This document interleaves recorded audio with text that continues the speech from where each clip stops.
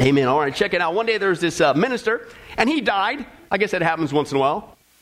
Hopefully not until at least I get this done. But anyway, so there's this minister, Tom, and he died, and he's waiting in line at the pearly gates, and guess who's there? St. Peter. It's always him. I don't know why, but maybe we'll ask him when we get there. And ahead of him, the minister, was this other guy, and he's dressed in these sunglasses. He's got this loud shirt on. He's got a leather jacket and jeans and stuff. And so St. Peter, he addresses this guy with the loud shirt, jeans, and he says, "Hey, who are you, so that I may know whether or not to admit you into the kingdom of heaven?" And the guy replies, he says, "I'm Joe Cohen, taxi driver from New York City." How do you like that? You like that one, Tom? I don't know what that was. It was supposed to be East Coast. But anyway, so St. Peter, he consults his list and he smiles joyfully and he says to the taxi driver, he goes, "Well, hey, man." He says, "Take this silken robe and this golden staff and enter into the kingdom of heaven." So the taxi driver, he goes into heaven with his robe and his staff there. And so now it's the minister's turn, right? And so he stands up real tall and he booms out. He says, "I am Peter Finster, pastor of St. Michael's Church for the last 43 years. And so St. Peter, he consults his list and he kind of casually says to the minister, he says, "All right, take this cotton robe and this wooden staff and enter the kingdom of heaven." Well, the minister, he objects and he says, "Listen, Peter, wait a second here. That man was a taxi driver. He gets this silken robe and this golden staff. I'm a preacher, and I get this cotton robe and a wooden one. How can this be?" And St. Peter replied, "Well, you see, Pastor, up here we work by results. While you preached, people slept. While he drove, people prayed."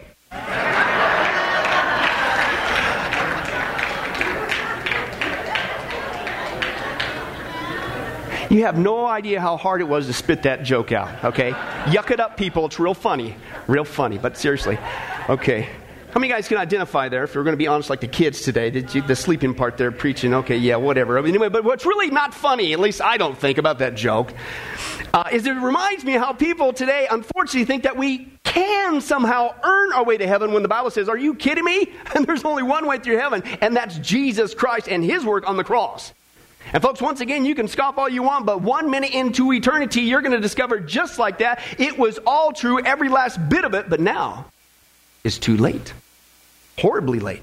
Therefore, to lovingly warn those who may indeed be headed in the wrong direction, we're going to continue in our study we started last week called 1 Minute into Eternity. 1 minute into eternity, you'll find out. And folks, what we're doing is taking a look at the 4 classical objections that the skeptics seem to come up with, at least that I hear about, when it comes to eternity or eternal matters, okay? And last time, if we were here, we saw the first objection they come up with is the question, well, hey, listen, is there even life after death in the first place?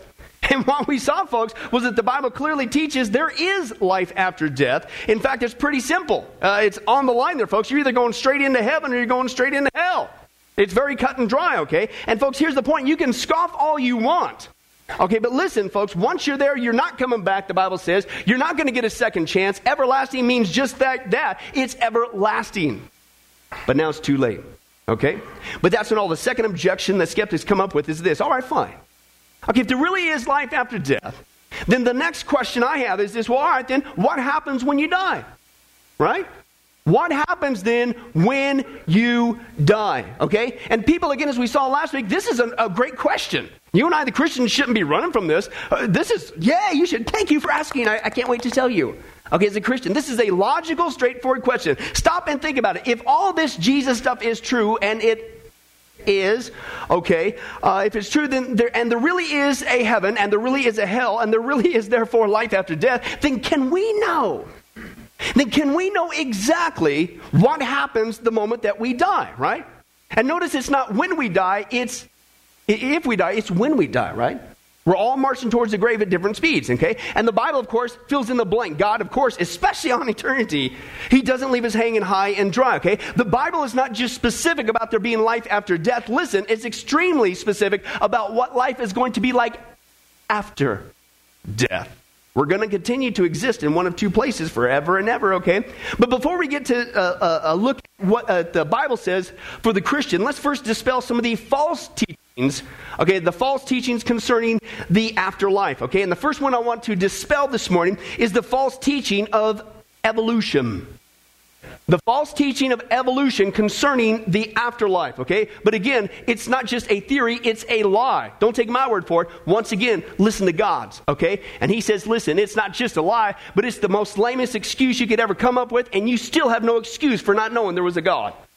Okay? Again, Romans chapter 1 is our opening text. Romans chapter 1. Let's take a look there. Romans, if you find the book of Romans, what do?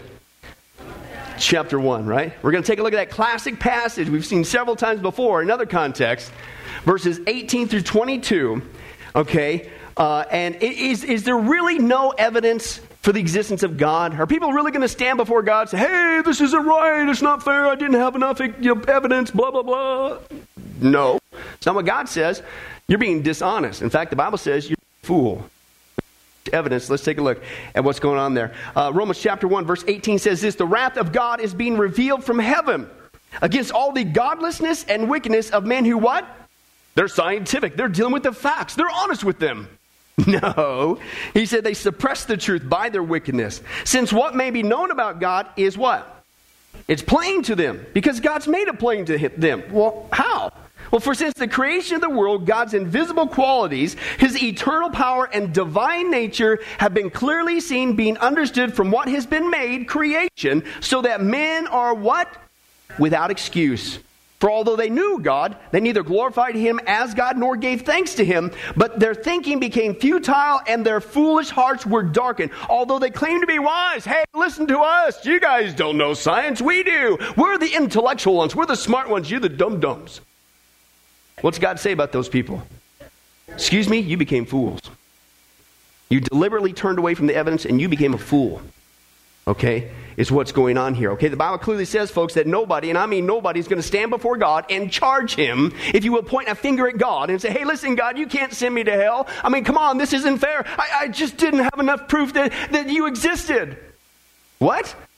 That's not what the Bible says. No one, that means no one is going to have an excuse before God because he has given us so much evidence of his existence through his creation, the design and the complexity of all of life, okay? In other words, God's saying, listen, you have no excuse because you could look at a flea, to a tree, to a bee, to you and me, and see design and imply the logical conclusion that just like with a watch, it didn't pop out by chance, it was designed. Right? That's what he's saying. You got no excuse, okay? And so therefore, the logical conclusion is, wow, look at all that design. That came from a designer, capital D. That can't happen by chance. So God is real. So therefore, I better get right with God. I better do what he says before it's too late. That's why he says you got no excuse. And unfortunately, we still scoff at God. But listen, guys, I want to encourage you this morning. If you don't want to listen to God's obvious evidence in creation of design, which, again, I don't recommend, then maybe you should listen to modern-day scientists, at least the ones who can no longer intellectually suppress the truth. And they're admitting, folks, there is no such thing as a simple so-called evolutionary cell. That's a lie. What they're admitting, folks, to you and I, is that everything from the telescope down to the microscope is a well-designed, complex machine factory. Let's take a look at just some animation that the scientists, secular, put together about what goes on in just a cell. You tell me if it's not the handiwork of God. Let's take a look. With computer animation, we can enter the cell to view this remarkable system at work.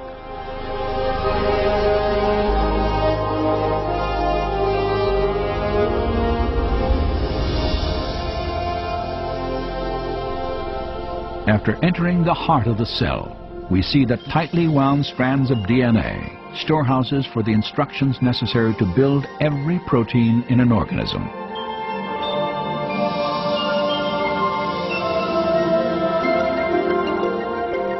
In a process known as transcription, a molecular machine first unwinds a section of the DNA helix to expose the genetic instructions needed to assemble a specific protein molecule.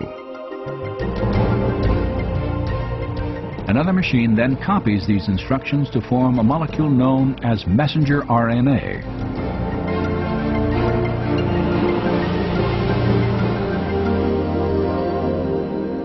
When transcription is complete, the slender RNA strand carries the genetic information through the nuclear pore complex, the gatekeeper for traffic in and out of the cell nucleus.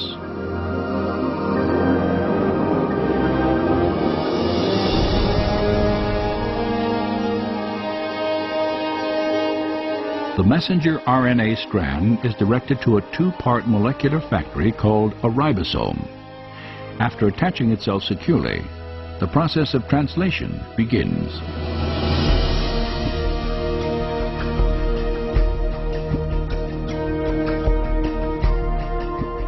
Inside the ribosome, a molecular assembly line builds a specifically sequenced chain of amino acids.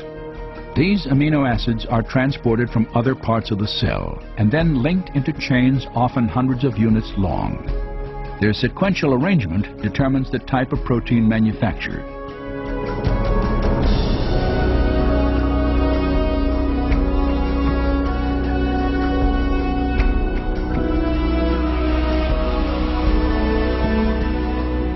When the chain is finished, it is moved from the ribosome to a barrel-shaped machine that helps fold it into the precise shape critical to its function.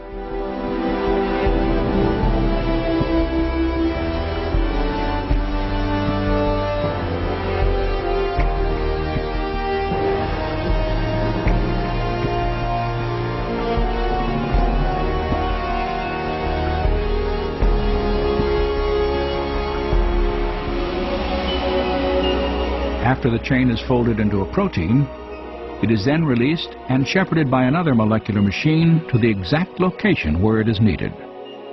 This is absolutely mind-boggling to perceive at this scale of size such a finely tuned apparatus, a device that bears the marks of intelligent design and manufacture. Wow. So what's that scientist saying? Can I translate that for you? It's absolutely mind-boggling for you to say, I'm sorry, with all due respect, you're acting like some sort of a fool. To say that the so-called simple cell, there is no simple cell, that's ludicrous. Folks, that's just one little cell, of one little thing, of one that's going on whether we see it or not. Our bodies are made up of an estimated 50 trillion of them. And you're going to say that happened by chance? The supposed simplest of all cells is supposed to be the paramecium, and that thing is more complex than the space shuttle. That's the tip of the iceberg. Listen, guys, our DNA molecule is the most complex molecule in the universe. Its code is so unbelievably complex, if you typed the whole thing out, it would create enough books to fill the Grand Canyon 40 times. And that's still the tip of the iceberg. And yet, evolution, the lie of evolution, would have you and I believe there is no God, and therefore they make a secondary mistake, and they say there is no afterlife. That when you and I die, hey, we just go back to the ground to be worm bait, right? Okay, that's what they say, okay? And that's not what the Bible says. It says that we were created, as you can see, at the handiwork of God. He's given us tons of existence. The designer, capital D, God made us. And that, listen, when, not if you die, just like God, He's given us a spirit nature which is eternal, and every single one of us are going to continue to exist forever in one of two places. And this is what Paul's talking about in 1 Corinthians chapter 15, verse 51 through 53. He says, listen, I tell you a mystery. We're not all going to sleep. Speaking of death, we'll get to that in a second. But we will all be changed in the flash, in the twinkling of an eye, at the last trumpet. For the trumpet will sound, the dead will be raised imperishable, and we're all going to be changed. Okay, can I translate? You're not going back to the ground to be worm bait. Imperishable. For the perishable must clothe itself with the imperishable, and the mortal with what? Immortality, okay? People, the Bible is clear that when we die, we are not going back to the ground and just sitting there to rot, okay, for bugs, for food, and for fodder, okay? The Bible says in the twinkling of an eye, just like that, we are created in God's image. We're going to put on immortality. We're going to continue to exist in one of two places. And you can sit here and you can scoff all you want and listen to the foolishness that's been unfortunately drilled into your head by the school system and the media. But listen, man, just like that, one moment into eternity, you're going to discover how foolish it really was. But then it's going to be too late. It's a lie. The second false teaching concerning the afterlife, not just the lie of evolution, but is this another theory? It's another lie. It's called little gods. Okay, and this is actually what we saw before. Mormonism teaches, and also New Age teaches. Okay? Believe it or not. And that what these people would actually have you and I believe, that at the moment we die, we get to become these little gods And listen, our wives get to become little goddesses who then forever get to be pregnant and populate planets throughout the universe. And for some reason, my wife doesn't want to do that. 2 kids is enough, but what? Okay, but seriously, folks, anyone could see that this is actually a logical absurdity. I mean, just without even looking at any verse, we'll get to that in a second. But this is a logical absurdity. Listen, how can a being that had a beginning, anybody celebrate a birthday ever? Those of you who didn't raise your hand, I'm really concerned about you right now. All right? How can you and I, who had a beginning, and we even celebrate that beginning, call it our birthday, become God, who by definition never had a beginning? That's a logical absurdity. How can a being that was created ever become a being who by definition was never created, i.e. self-existing God? It's ludicrous. And of course, it's unbiblical. The Bible is very clear, folks. There's only one God. There's only ever going to be one God. And the Bible is very replete about that. Just in the book of Isaiah, just a few references. Isaiah 43:10 says, "You are my witnesses, declare the Lord. Before me no God was formed, nor will there be one after me." Hello. Okay, Isaiah 44, verse 6 and 8. "This is what the Lord says. I am the first, I am the last. Apart from me, there is no God. Is there any God besides me? No, Bill, thanks for asking though. There is no other rock. I know not one." Isaiah 45:5. "I am the Lord, and there is no other. Apart from me, there is no God." Okay? People, the Bible is emphatic. Okay? When you die, you are not going to become a God or suddenly realize you were God. Okay? You're going to have a realization, all right. You're going to realize you've been horribly lied to. And that there is, in fact, like the Bible's been saying the whole time, there is only one God to whom you're now standing before going to have to give an account. And you're going to be cast into hell. Don't do that. It's a lie. The third false teaching concerning the afterlife, this is real popular today, unfortunately, even in the church, is the theory of reincarnation. The false teaching of reincarnation. And again, this is one of the most popular false teachings out there concerning the afterlife. And what reincarnation, if you don't know, what they would have you and I believe is that when we die, okay, we get recycled, if you will. We get recycled into many different beings over many different lifetimes. Okay, and supposedly based on what we did in one life, it's going to reflect in our existence in another life. Okay, and for instance, they'll say, well, hey, if I was mean and rotten in one life, then, hey, I'm going to get it in the next one. Then my next life, they would say, I'm going to come back as a person who gets treated mean and rotten by other people. Okay, and that's what they would call, if you will, the law of karma. Okay, and then to make matters worse, they even go so far as to say, well, hey, Christian, I mean, we're unified on this one. Don't you know the Bible teaches reincarnation? No, it doesn't. But here's a verse that they misquote and misapply. Okay, John chapter 3, when Jesus is talking about being born again. Listen to this. In reply, Jesus declared, I tell you the truth, no one can see the kingdom of God unless he's what? Born again. Well, there you have it, Holly. You must be born again. Reincarnation must be true. No. First of all, notice it didn't say, and this is obvious logic, it didn't say born again and again and again and again and again, like reincarnation believes, right? It didn't say that. Okay? Second of all, the context clearly reveals he's talking about a spiritual birth, not an actual physical birth. In fact, that's really clear because what was Nicodemus' question? He said, hey, listen, Jesus, I can't go back into my mother's womb. I can't have a second physical birth, right? And that's why Jesus said, yeah, you're right. That's not what I'm talking about. You've got to be born of this spirit. I'm talking about a spiritual rebirth, not a physical one, as reincarnation would say. Okay? In fact, folks, the Bible is very clear. The Bible does not teach at all the law of karma. The Bible teaches the law of Jehovah, which says you only live one time. That's it. And after that, you're going to stand before God. Hebrews chapter 9, verse 27 clearly spells this out for us, folks. The Bible does not teach reincarnation. That's a lie from the pit of hell. Hebrews chapter 9, verse 27, and inasmuch as it is appointed for men to die, how many times, Christian? One time. And after that, no recycling. Here comes your judgment. That's what the Bible says, folks. You need to pay attention to it. The Bible says, folks, again, you can scoff all you want, but when you die, you're not coming back as a worm, a flea, a tree, a bee, another you and me. You're going to stand before Almighty God in His presence for all eternity in one of two places after you get judged. You're going to stand before Him. And you're going to be judged for every single thing you did on this earth unless You trust in the work of Jesus Christ and his forgiveness on the cross that will wipe everything away, and you'll be safe. That's what the Bible says. So the point is this, listen, you better get it right with God now, the first time, the only time you're on this planet. Don't listen to the lie of reincarnation. The fourth false teaching that's out there is the theory of what's called soul sleep. Okay? And this is where people would have you and I believe that when we die, that we're going to take a, if you will, a big cosmic nap in the sky. And we'll be snoozing until we get resurrected. And again, just like with reincarnation, it's based on another misunderstanding in the scripture that mentions the phrase fallen asleep. It's not a literal sleep, but let's take a look at one example. This is the classic passage dealing with the rapture. And this is what Paul says, 1 Thessalonians chapter 4, verse 15. He says, according to the Lord's own word, we tell you that we who are still alive, okay, who are left at the coming of the Lord, the rapture, will certainly not precede those who have what? Fallen asleep.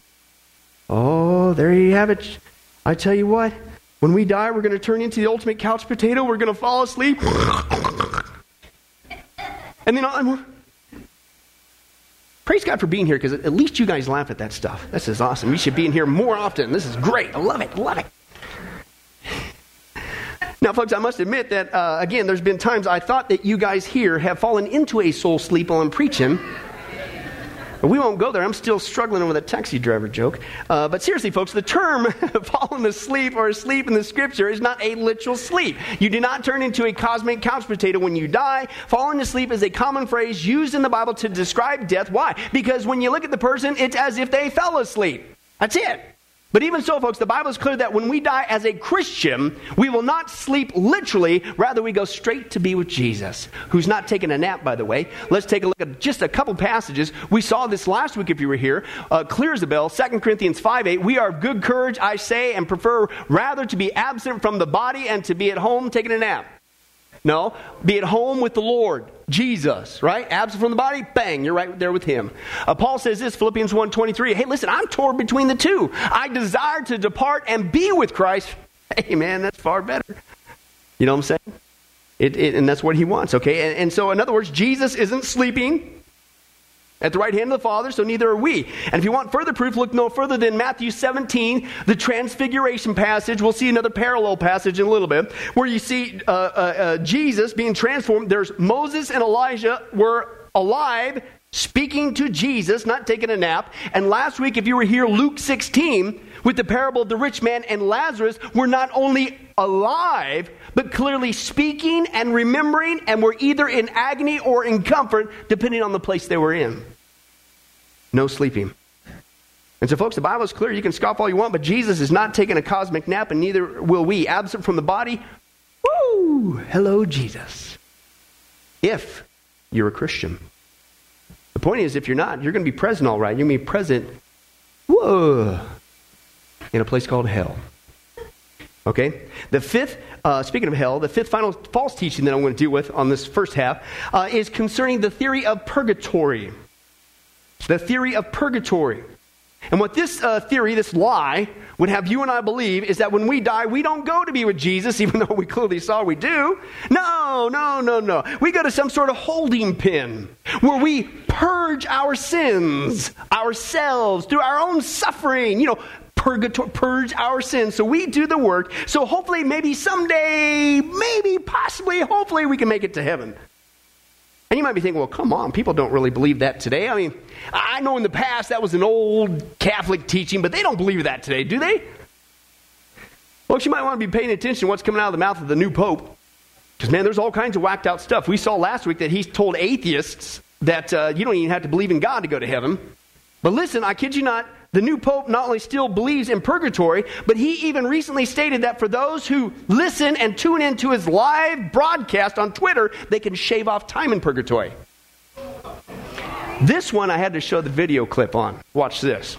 Looking to absolve your sins? Well, the solution is right at your fingertips. The Vatican has announced Pope Francis will be offering forgiveness in 140 characters or less. Per tradition, Francis will offer plenary indulgences, that is, reductions on purgatory time, to participants at World Youth Day later this month. About 2 million pilgrims are expected to head to Rio de Janeiro for the new pontiff's first trip abroad, hoping to shave off some time in limbo. But they're not the only ones. Any of his 7 million Twitter followers legitimately prevented from attending will have the same opportunities. Francis has extended the rites and pious exercises of the event to those following it on TV, radio, and through social media.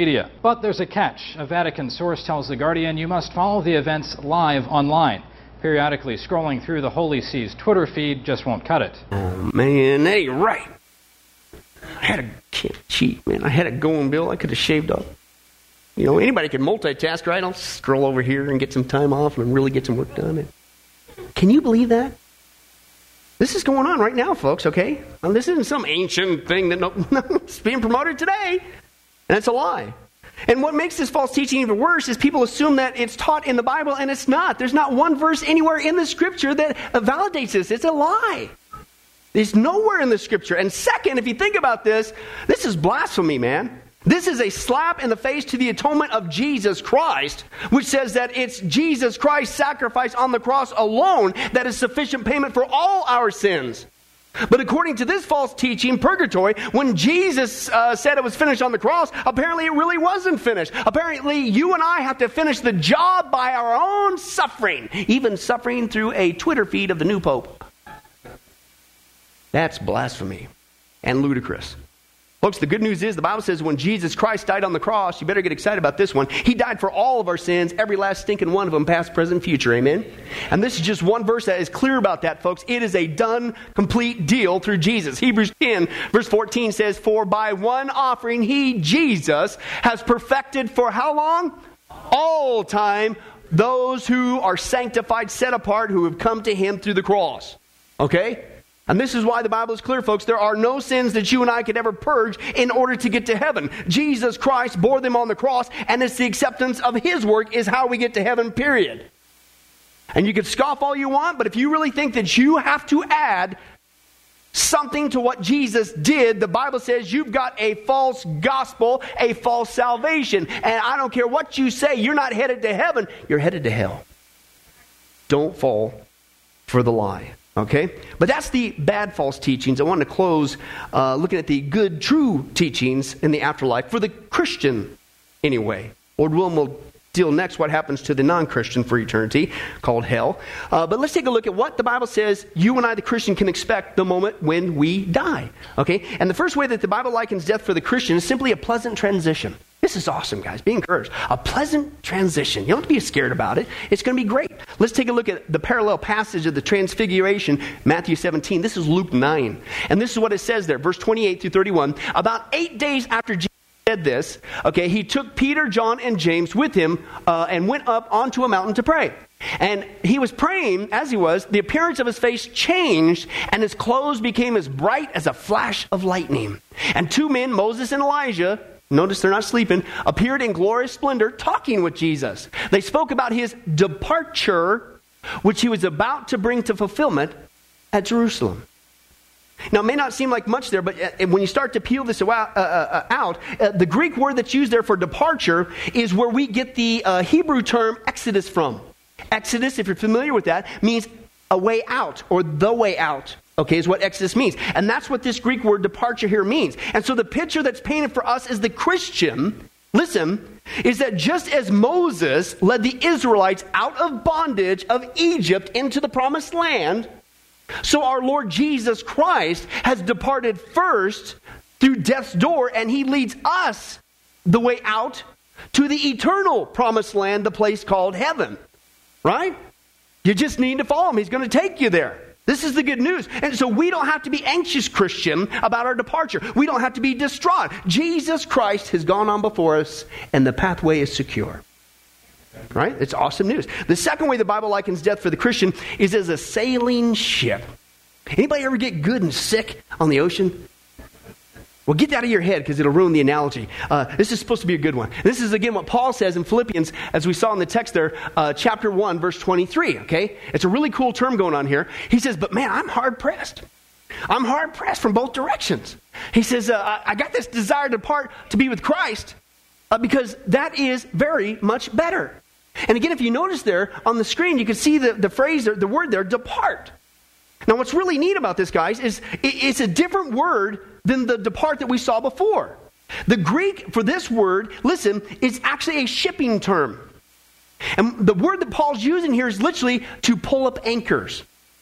To pull up anchor. It's a shipping term, okay? Therefore, the picture that's painted for us as the Christian is that upon death, when our loved ones are still saying their goodbyes, when we've loosed our anchors to this earth and we've sailed away into the other horizon, listen, simultaneously, on the other horizon, a whole host of heavenly beings will be welcoming us home, to our eternal home.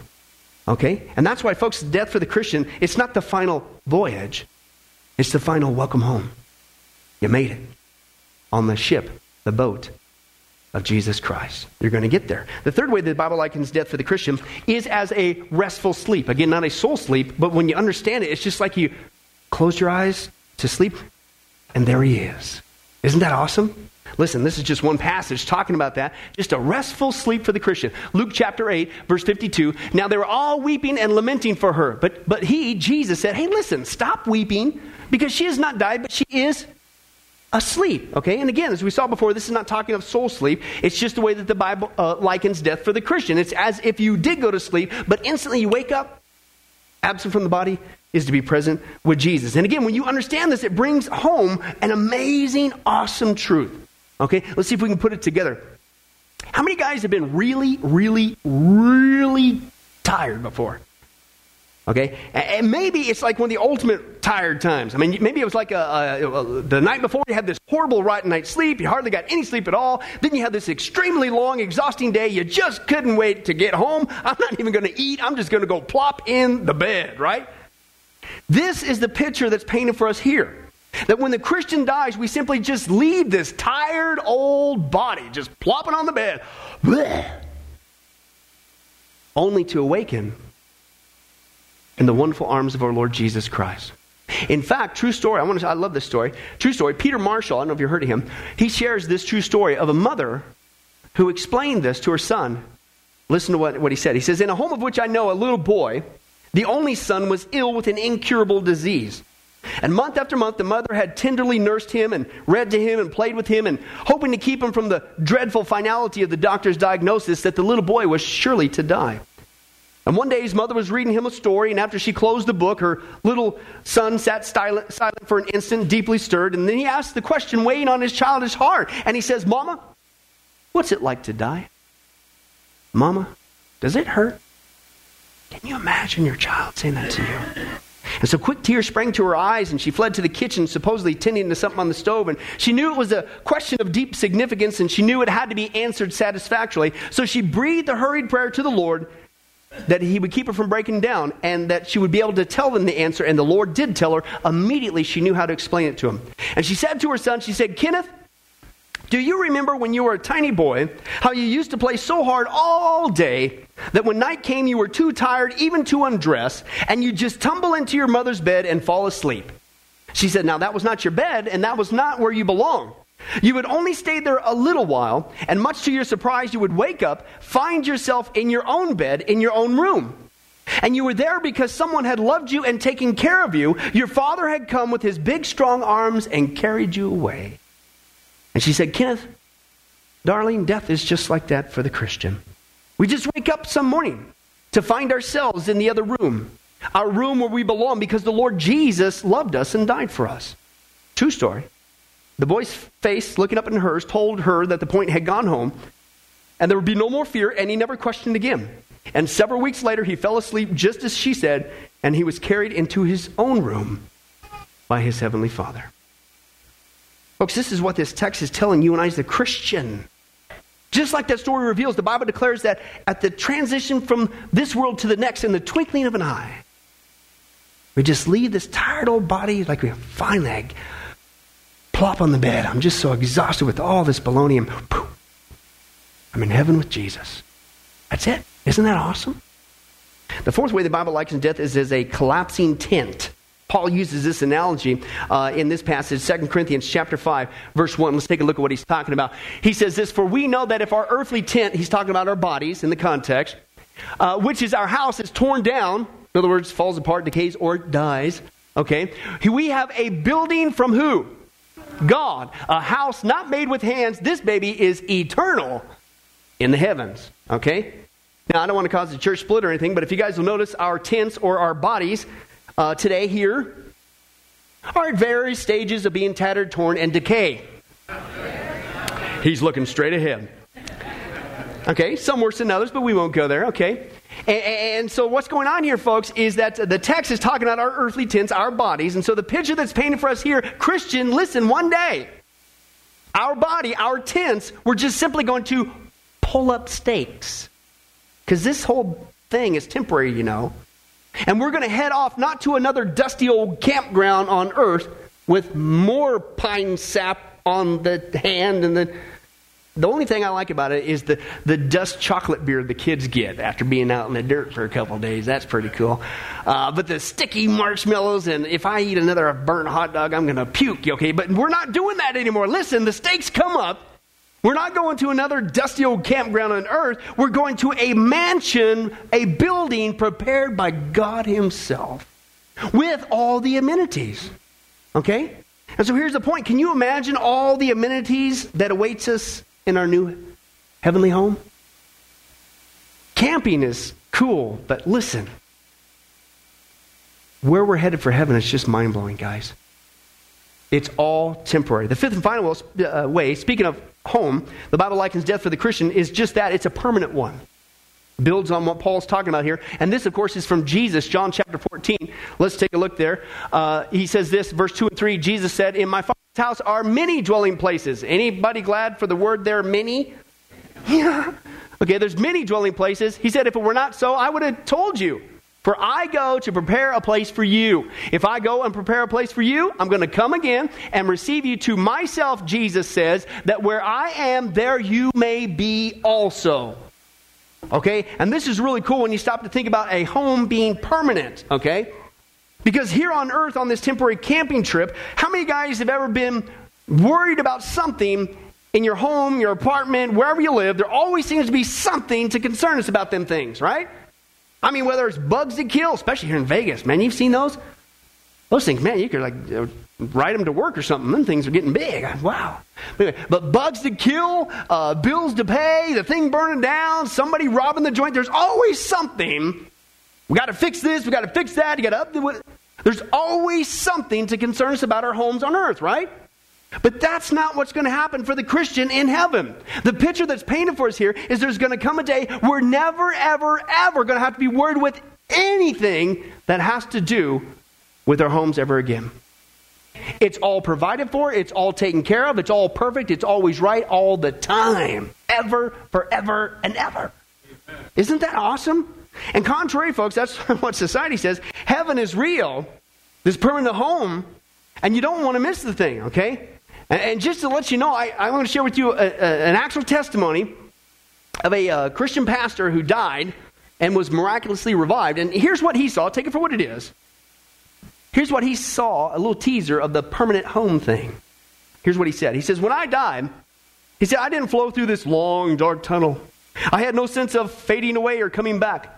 I never felt my body being transported into the light. He said, I had no voices calling to me or anything else. He said, in my next moment of awareness, I was standing in heaven. It's almost like 2 Corinthians 5:8. Absent from the body, present with the Lord.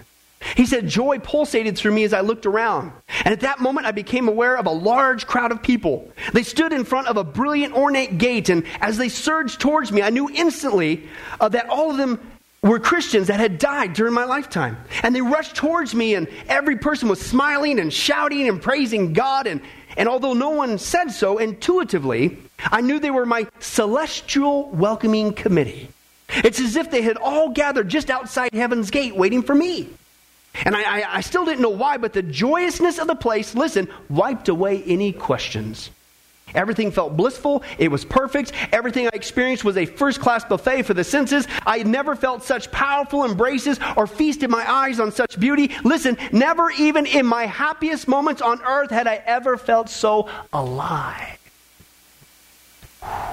He said, I stood speechless there in the crowd of loved ones, still trying to take in everything, and over again I heard how overjoyed they were to see me and how excited they were to have me among them. And I felt loved. I felt loved more than ever before in my life. And when they gazed at me, I knew what the Bible means by perfect love. It emanated from every person who surrounded me. All were full of life, expressed this radiant joy. Listen, heaven was many things, but without a doubt, it was the greatest family reunion of all. And he closes with this. He said, I was home. I was home. I was where I belonged. And I wanted to be there more than anywhere I'd ever been on earth. Time had slipped away. I was simply present in heaven. I had no needs. I felt perfect. All worries, all anxieties, all concerns had simply vanished. Wow. There's nothing to be joyful about, Pastor Bill. Are you kidding me? And again, folks, I'll make this disclaimer. I'm not saying build your theology of the afterlife on a near-death experience, even the so-called Christian one. But come on, if you know the Scripture, it sure seems that the death for the Christian is radically different. You know what I'm saying? Our heavenly home is going to be permanent, completely taken care of, absolutely awesome forever and ever and ever and ever and ever. Wow. I like this. One guy said this. He says, if it only took God 6 days to create the whole universe and all of life, can you imagine what kind of place Jesus is preparing for us that he's been working on for the last 2,000 years? This place is going to be a garbage can compared to what's going on up there. Anybody looking forward to that? That's the hope of Jesus Christ. And folks, this is the point. Listen, here's the good news. Yeah, that's real. Yeah, that's at your fingertips if you would just receive it as a gift. There is a heaven. Praise God. This is the tip of the iceberg, how awesome it's going to be. But guess what? There also is a hell. And so I ask you, are you ready for the journey? If you're here today and if you were to die today and you could, are you sure? You can get it wrong on your taxes. You can get it wrong on all kinds of things, in relationships, jobs, employment, even your checkbook. But don't get eternity wrong. Are you sure if you were to die today that you'd go to heaven and not hell? Scoff all you want, but once you die, it's too late. 1 minute into eternity, folks, you're going to find out it was true, but you can't reverse it. If you still have breath and if you have an inkling of doubt where you're going, make sure today, like this guy found out, folks, we'll close in prayer after this. When I came to, Dr. Allen said my hair was literally standing on the end and my eyes had already started dilating. And I was absolutely scared to death. I was horrified. My life was what you might call normal. I partied lots. Not all that bad, but I had joined the church at a small, young age because my parents had said, let's go down to the front and join the church. I really didn't realize what it was to belong to the church or accept Christ until that day. And I had early in one morning at work, I had gone to walked to the local clinic in my hometown and telling them I thought I was having a heart attack. I didn't tell anyone I was going, and they sent me on up to the clinic where Dr. Rollins was. He kept me about 3 or 4 days and then gave me a stress test. On that stress test, I told the girl, Pam, that was running the stress test, that I was dying and let me off, and that's the last I remember of that. And when I came to, Dr. Rollins was giving me CPR, and he asked me what was the matter because I was looking so scared and so forth. And I had told him I'd been to hell, I needed help. And he said, well, keep your health to yourself. I'm a doctor, I'm trying to save your life. You need a minister for that. As he was giving me CPR, he was trying to install a pacemaker with the other hand and do it with one. I would fade out. And then he'd start again and bring me back. I watched what was going on, like some people say I was floating in the air or up on the ceiling. I was up above it and could look down and see things. And I kept asking, please help me, I don't want to go back to hell. And Pam said, well, he needs help, do something. And at that time, he said, say this short prayer after me. I believe Jesus Christ is the Son of God. If He'll save my soul and keep me alive, I'll be on the hook for you forever. And if I die, please keep me out of hell.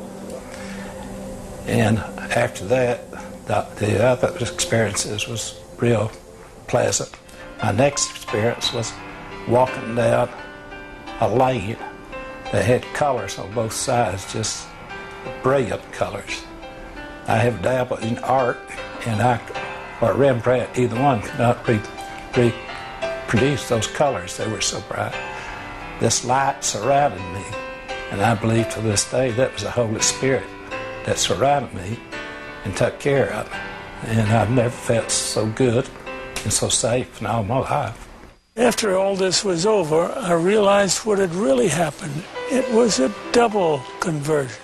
Not only had this make-believe prayer converted this atheist on the floor, it had also converted this atheist doctor that it was working on him. That's the only reason I can appear to you here now, to tell you that there is a life after death, and it ain't all good. If you want to have life hereafter, you better accept Jesus. Well, hi, this is Pastor Billy Crone of Sunrise Baptist Church and Get a Life Ministries, and I hope you enjoyed today's study. But in closing, before you go, let me ask you one final question. If you were to die today, are you sure that you go to heaven and not hell? You see, here's the problem. The Bible says that nobody automatically gets to go to heaven, and that's because God is holy and we are not. The Bible says that the wages of our sin or our unholiness or the wrong things that we have done have separated us from God. And the wages of our sin or unholiness means that we deserve to die and receive God's judgment to go to hell and not heaven. In other words, we're disqualified for heaven. And that's because God being holy and us being not, the two cannot mix. So what are we going to do? Well, that's bad enough. The other problem is we don't even want to admit this dilemma, even though God already knows it all. And so out of love, God gave us something called the Ten Commandments to show us that we're really disqualified for heaven. We're not holy. We're not perfect like Him. Let's take a look at just a few of those here today. The Bible says, the Ten Commandments says, you shall not bear false witness. That means lying. How many of you ever told a lie before?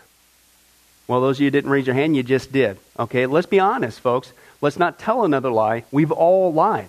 Well, believe it or not, that disqualifies you for heaven. That's how holy God is. He is the truth. He does not lie. And so that makes us a liar. Another of the Ten Commandments says, you shall not steal. Okay? How many of you have ever taken anything without permission? Well, all of our hands should have went up at that one. We've already said we're a bunch of liars. Okay, well, we've all done that. And it doesn't have to be a bank. It could be a pencil in the third grade. That means that we're a thief. Okay? The Bible says that God is so holy, even His name is holy. And that's why one of the Ten Commandments says, you shall not use the Lord's name in vain. Hey, folks, isn't it ironic how now the blessed name of Jesus Christ, the Bible says there's no other name under heaven by which men might be saved, Jesus Christ, has now become a cuss word? Folks, the Bible says that's the sin of blasphemy. Okay? And folks, let's be honest. We've used God's name in vain before. The Bible also says in the Ten Commandments, you shall not commit adultery. And Jesus takes the standard even higher. He says, listen, it's not just physical adultery. He says, surely I tell you that if you look at another person with lust in your eye, you've committed adultery in your heart. God looks at the heart. One more out of the Ten Commandments says, you shall not murder. And you might say, well, hey, I haven't done that one. Really? The Bible says that the sin of hatred is akin to the sin of murder. You, in other words, in your heart, wish they were dead. You pulled the trigger, if you will, in your own heart. And the Bible says God sees that, and it's just as bad. He knows the mind, He knows the hearts, the thoughts, and the intents that we have. Folks, that's just 5 out of the 10 commandments. How you doing? Not very well. None of us can keep them. They're God's x-ray to show us that we're disqualified. And so when, not if, your time comes, because we're all marching towards the grave at different speeds, you're going to have to stand before God. And you're going to have to say who you really are. He already knows. Hey, God, let me into heaven. I'm a liar. I'm a thief. I'm a blasphemer, adulterer, and a murderer. Folks, the Bible is clear. Such people as these will not inherit the kingdom of heaven. That's the problem. Here's the good news. God so loved the world that he sent his one and only begotten Son, Jesus Christ, that whoever believes in him, what he did on the cross on our behalf, that we will not perish, we will not go to hell, but he will give us the gift of eternal life. Jesus died on the cross to forgive us of all of our sins. It's something that we don't earn. We can't earn. It's a gift, the Bible calls it. And a gift cannot be earned. He was taking the death penalty in our place. That's what the cross was of the day. And that if we would just ask Jesus Christ to forgive us of our sins and believe that in our heart that God raised him from the grave, showing that his death is satisfactory to God to forgive us of all of our sins, no matter what we've done, the Bible says we shall be saved. The Apostle Paul says that if we confess with our mouth Jesus is Lord and believe in our heart that God raised him from the grave, we will be saved. Let me give you a common analogy of what God's doing and what he did for us with Jesus dying on the cross on our behalf. In life, we know that people can be sentenced for a crime to where they're actually on death row. The courtroom scene has completely finished. The gavel has already sounded. They are going to jail, and they're just awaiting their time before they go to the death penalty. As they're sitting there in the jail cell, it's a proven fact they did what they did. Everybody knows it. They're just waiting for that time for their number to come up, so to speak, and walk down that hall and be executed. There's nothing they could do to reverse their crime. No amount of good works in that jail cell can reverse what they've done. It's too late. It's over.